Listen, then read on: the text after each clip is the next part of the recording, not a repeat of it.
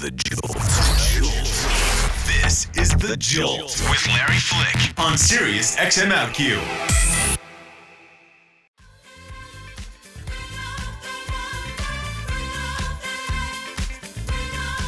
That is brand new music by Jimmy Somerville from the album Homage. That track is called Some Wonder. I'm Larry Flick, and you are on Sirius XM OutQ. And so is Jimmy Somerville himself. We have him on the line from the UK. Hello, darling. Good afternoon, Mr. Flick. How are you today? I'm good. I'm actually very, very good. Oh, when you're very, very good, then you might need to share why. You see, I'm very, very good. I'm bored and tired. I've been very, very bad. I'm enjoying being very, very good. Well, congratulations on the new album. It's as beautiful as I knew it would be.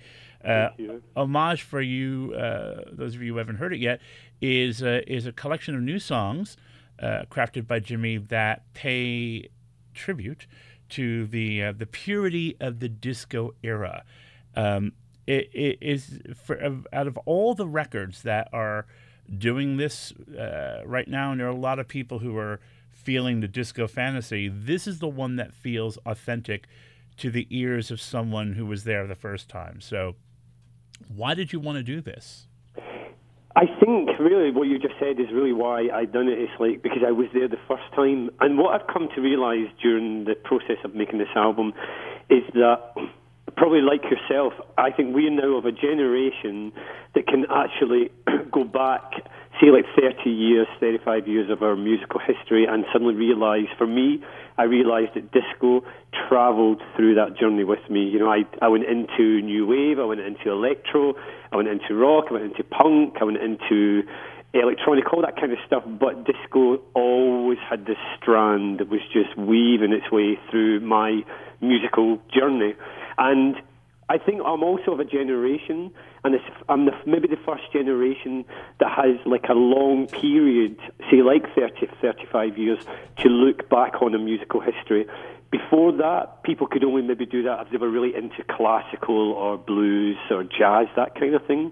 But that whole pop, disco, all that stuff really started in the mid-70s and moving on sort of thing. So it's a kind of, it's taken me back to where I came from musically, because I remember my first real kind of going to a club, and my first moment of being in a club with a big sound system on a dance floor, and it was to Donna Summer's 17 Minutes of a Love Trilogy, and I'd done those whole 17 minutes in a pair of cowboy boots.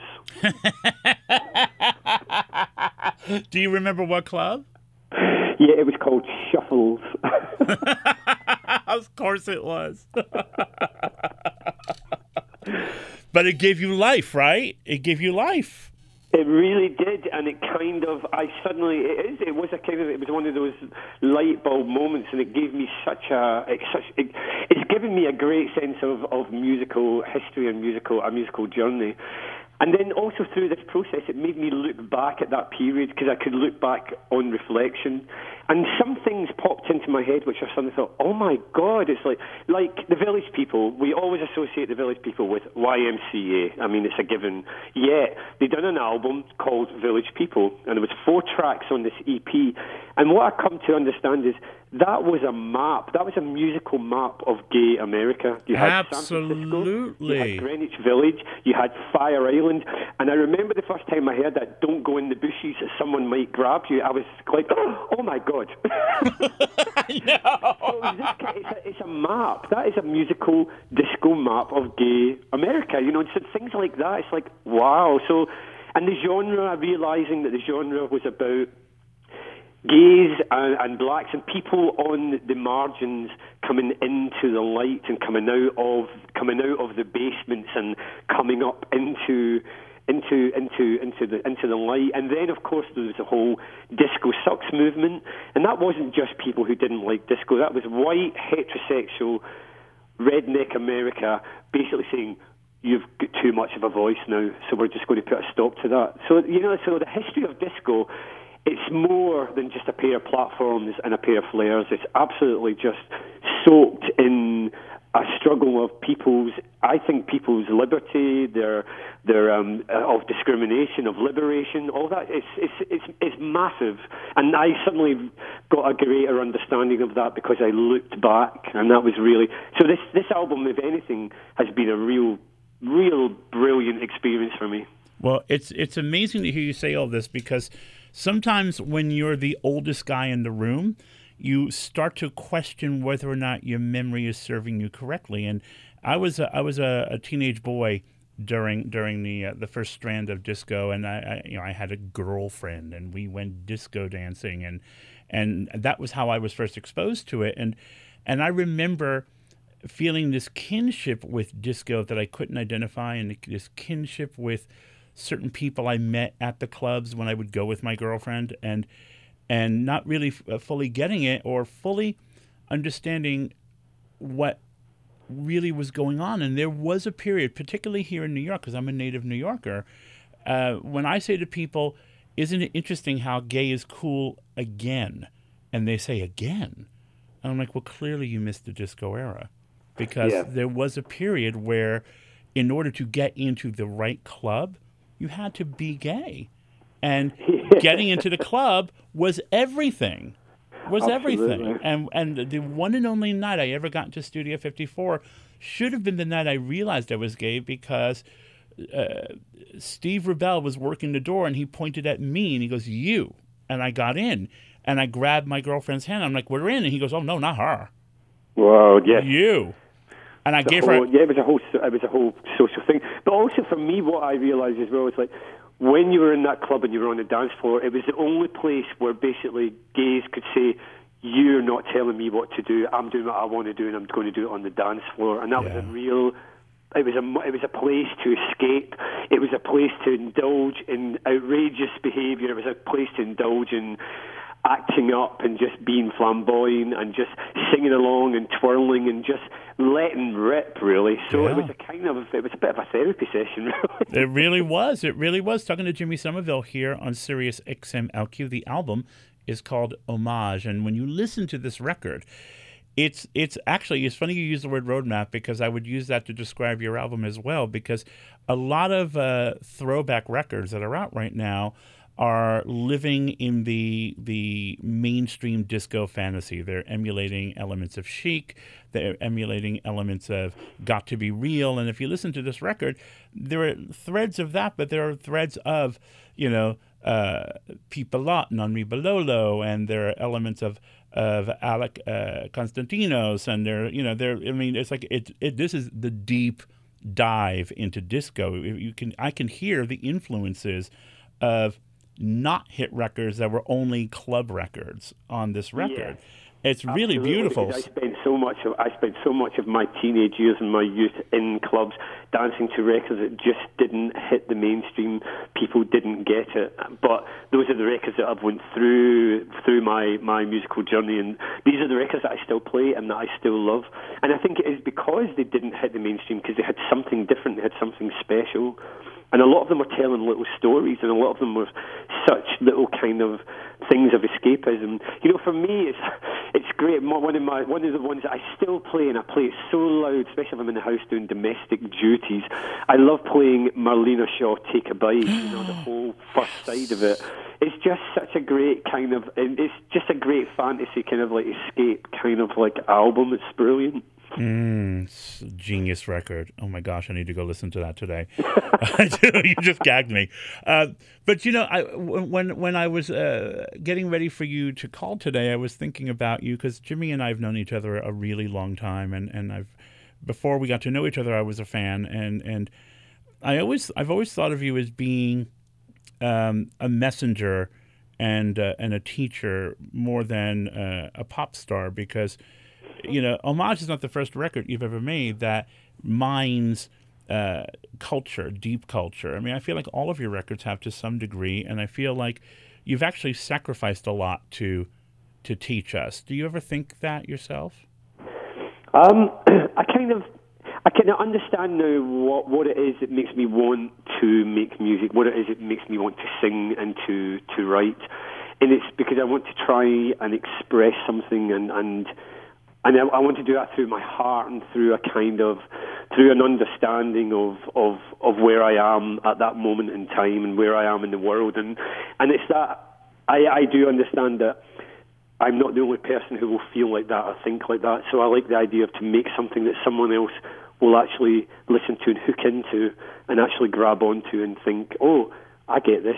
I can feel something in this. I can hear something in this, and that's really what it does for me. And especially on this album, I was just completely taken by trying to just create something that, first of all, is a feel good, that has a real emotional, kind of like energetic, uplifting element to it, but also has a kind of the fragility of my emotional being and me not being afraid to say things in this album about where I'm at. Because I think for some people, when they listen to or read the lyrics, they will be able to read between the lines about where I possibly am in my life at the moment and what has changed for me. And I think also a little message that I'm trying to carry. So, what would you say is the primary thought or idea that you want to communicate? It's for me in this. So this album is kind of I've kind of written this album, so it's coming from me a lot. But it's about the experiences I've had. But it's this understanding now of that I don't need to that I'm not kind of I don't need to isolate myself and I don't need to be alone, and that everything that I do now and I have done and I've never actually really understood it was coming from my heart and me being an emotional being and an emotional creature. And I've had my own demons to deal with, and a lot of that has been to do with kind of like has a lot to do with kind of chemical substance and alcohol and stuff, and me working through that and finding a freedom in sobriety, but I can only sustain that by connecting to the world and actually being open and actually having and realizing that my journey is about engagement and being part of. So that really is what this album, a lot of it is about for me. Do you feel that some of the tougher, more controversial decisions you've made in your life, you made under an influence that might have played out differently if you were sober? Yeah, I think definitely. Yeah. I mean, for me, it's like disco for me is like I have a kind of very, very split personality relationship with disco, because part of it was about my liberation and my freedom and my real kind of feeling of belonging, but at the same time, it was a kind of way for me to escape on the dance floor, and I dived headfirst into a self-obsessed hedonism, and that took me along a route. But I think also because, and I don't have problems talking about this anymore, because it's, in some senses, this is who I am, this is what's happened. So I now understand that I also, when I look back at my behaviours and certain things that happened, I also suffer from addiction. So I was kind of like in the throes of not realising that I was in the throes of kind of like active addiction. So that kind of played a massive part in a lot of the stuff that happened to me. I became very famous and I craved the attention, but there was a part of me that absolutely was traumatized and terrified of the attention. So I was ping-ponging in and out. And that's not a really good way to kind of like, for your head to be in. No, it's not. But, it happens. We were talking earlier about pop stars and how you don't really understand what fame feels like just until you take, like say, the Facebook phenomenon. Now, multiply that one or two, three people who are always, shadowing your updates. Now multiply that by 1 million. That's what it's like to be a pop star, and it will mess you up. It will seriously mess you up. So, to reach all the way back, I've always wanted to ask you this, and now it feels like it's okay to. Do you think that what happened when Bronski Beat was meant to open for Madonna? Was what happened to you when you were nabbed in the park? Was that part of your addiction? Kind of. It's like I understand as well now, all the way through my career and all the way through my life, I've built things up to pull them down. I've build things up, and just as they were going well and things were successful, there was an element of my mental state which would then pull it down and self-destruct and sabotage, and I went through most of my life doing that. Yet my music has been my saving grace, because every so often I would connect to my heart, and I would sing and I would write something that I believe now was it was coming from my emotional core, and it saved my life on so many occasions, because it almost like gave me breathing space. And then, but suddenly I would go back down into the depths, and then I would come back up for air through my connection of using my voice as a way to express something. So it's been a bit of a ride. Well, yeah, but yeah. So Jimmy Somerville with us here on Sirius XM. I'm Larry Flick, and we're talking about his life and his new album, Homage. Is that why you wound up working with some real jerks in your career?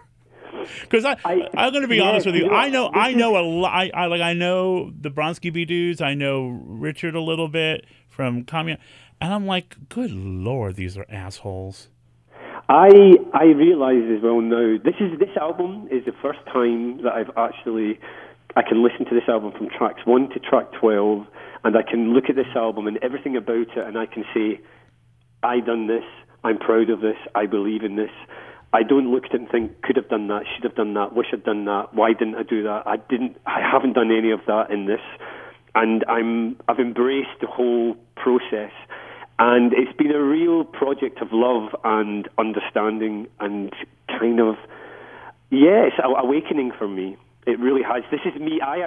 This sounds nuts, but I now actually think that from this album, I truly have actually recognized myself as a competent singer and songwriter and artist, and it's the first time that I can do that and feel absolutely believe in that, where I could never do that before. I could never ever do that before. There was always that little voice, no way, no way, no way. But this time it's like, way. So does that come down to who you chose to collaborate with this time? Again, do you know what it did? But the people I've been working with on this album, I've known for 20 years or more. They're part of my extended family, and they've saw me go through this roller coaster. And you know what? The great thing is they have always been there with unconditional love for me. And because of me coming into recovery and understanding sobriety and the freedom, etc., I was then able to understand truly what that love was. And we worked on this project, and it was a real family affair, and it was and it's full of love, because most of those people on that album are people I know extremely well. How are you keeping your voice in such strong shape? Because to sing in a primarily falsetto voice is harder, y'all, than you think. And the older you get, the harder it becomes, especially if you've had issues with substances. How have you managed to not lose your voice? That I don't know, but I will tell you a funny story. I remember when the last time I ever had any chemical substance, any alcohol, and the little doctor was this policeman. He said, "I have never seen someone so small with so much alcohol in their system, but you have the heart and the pulse of an athlete." So I think I did all right out of that, really. And that was the worst Polish accent you've probably ever heard. I know, but it was adorable. Totes adorbs, Jimmy. So you know, I think my voice is it's a countertenor. I think if it was falsetto, it would probably be a bit more difficult to sustain it, but it's countertenor, so I think it still gets a lot of strength from the lower part of my voice. And in the end, I think it's because with my voice, it's something that is so part of me. It's coming from my very core. You know, I don't take it out of a box and tune up the strings and then play it. It's like it's so connected to me as an emotional being, so it's so part of me. So I don't treat it too precious. I just allow it to do what it needs to do. That's really good. So are you happy as a gay man now? I'm a man who's very happy with his life at the moment who happens to be gay. Which is very different than you used to be, I would imagine. Yeah, and I became a gay pop star. I became a gay man, and I became a voice of a group, a people, not through choice, because it just became what it was, and that was because I was being very passionate about the fact that I was someone who was discriminated purely based on who I choose to love and who I choose to make my partner, and I was motivated by that. And then, of course, I was just a young man during the whole kind of AIDS, kind of like when we had the crises when people were just kind of like, popping off right, left and centre. And I was this young man thinking, what the hell is going on? And so dealing with all that. So and then I got so angry within that, and I became even a louder voice. So that was inevitable, that was going to happen. But it's not, I don't see myself like that anymore. There are so many other people who are much kind of like higher profiles who seem to be doing that, and who kind of like who seem to be fine doing that. So I just I just do my own thing. Do you ever wonder or feel the intensity of having survived the worst, what we think is the worst of the AIDS crisis? And that's another element of my personal history, is that I now was able to process that decades later, and understand that I was dealing with survivor's guilt. It was like all my friends, people I knew, people I had relationships with. When I came to Manhattan with Bronski Beat and stuff, it's like, I was like, oh my God, it's like you had to tie me down to stop me just going everywhere and having everything and everyone. And yet some of those people suddenly were just disappearing, and I would never hear from again, and then being told, that people were dying, and yet some of my behaviour was as wild as everyone else's, and yet I was surviving. I didn't have a positive, and I don't have a positive diagnosis, and it's that really messed with my head a long time ago. Totally messed with my head. Yeah, it messed with mine as well, because I don't have a positive diagnosis, but my partner does.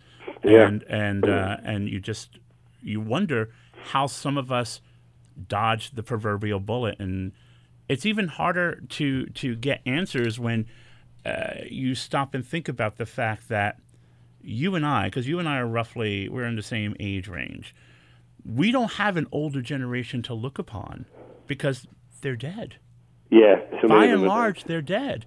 And so we're trying to figure it out as we go along, and it's fucking hard, Jimmy. Yeah, but what I've now actually, it's interesting because I've got a friend who works in social services, and what he's doing is he's now at this place where he's realising actually there is now this generation of older gay men and lesbians who are living long lives and who are now having to deal with old age and sexuality and discrimination and being invisible and all that kind of stuff. And so he's in the process of trying to work with and trying to get government recognition that actually we need to kind of work towards looking after an older, aging gay and lesbian community. Yeah, it's so that will be that, and I think that's going to be the first time that we can actually look and actually deal with that and actually bring that to the attention of a younger generation who have to understand that this is what life is about. It's about living and getting old and then having to be looked after in that period of your life. Well, and in an odd way, that brings us full circle back to the album, because the album Homage by Jimmy Somerville, whom we're talking to here on OutQ, it talks about the joy of love and survival. To me, that's what I hear. I hear someone who has made peace with it and is maybe showing me how to make peace with it as well. Because there are times when I walk around New York City and all I see are ghosts, or I see remnants in my memories of buildings that are no longer there. And I gave Homage a headphone test when I first got it a while ago, and it brought it brought my past back, but it brought it into the present, which is very different. And it's a beautiful, joyful record, Jimmy. That's really, do you want to do my PR? That's really that's how to sum up this album. It's brought my past into my present, and I want also, I'd like the idea that there will be a new audience that will listen to that and think, what is this about? Where is this coming from? Yeah. And will maybe even be nosy enough to then start to go off and find out about the genre and what it actually really means and where it comes from. As I said, it's not just about office parties and platform shoes. It's It's history. It's a rich, rich history of liberation, determination, all that kind of stuff. And it's been a real, as I said, it's been an incredible journey for me doing this album. It's awakened so much. Well, Jimmy, it's always a delight, a treat to talk with you. And when you find your way back to New York City, if I don't see you, I'm going to hunt you down anyway. So let's continue this conversation when we can very soon. In the meantime, Jimmy's new album is called Homage. And here is another track from that album. This is called Back to Me.